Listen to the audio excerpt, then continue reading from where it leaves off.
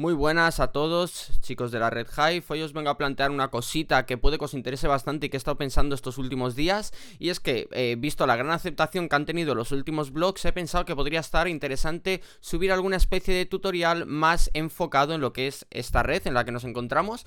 Ya sea, por ejemplo, un tutorial sobre cómo crear la cuenta en la red Hive para todas esas personas que se estén iniciando. O bien también podríamos hacer algo del estilo, explicar un poquito cómo funciona el Hive Engine para poder comprar tokens de los distintos juegos que están dentro de esta red, como podría ser, por ejemplo, Hashkins, que como sabéis es un juego que traje hace poco al canal de YouTube. Así que bueno, me gustaría saber un poquito vuestra opinión, cuál de estos dos tutoriales, entre comillas, os gustaría más ver por aquí, o cuál os sería más útil, para así también tener un poquito de feedback de la comunidad y ver qué os parece mejor.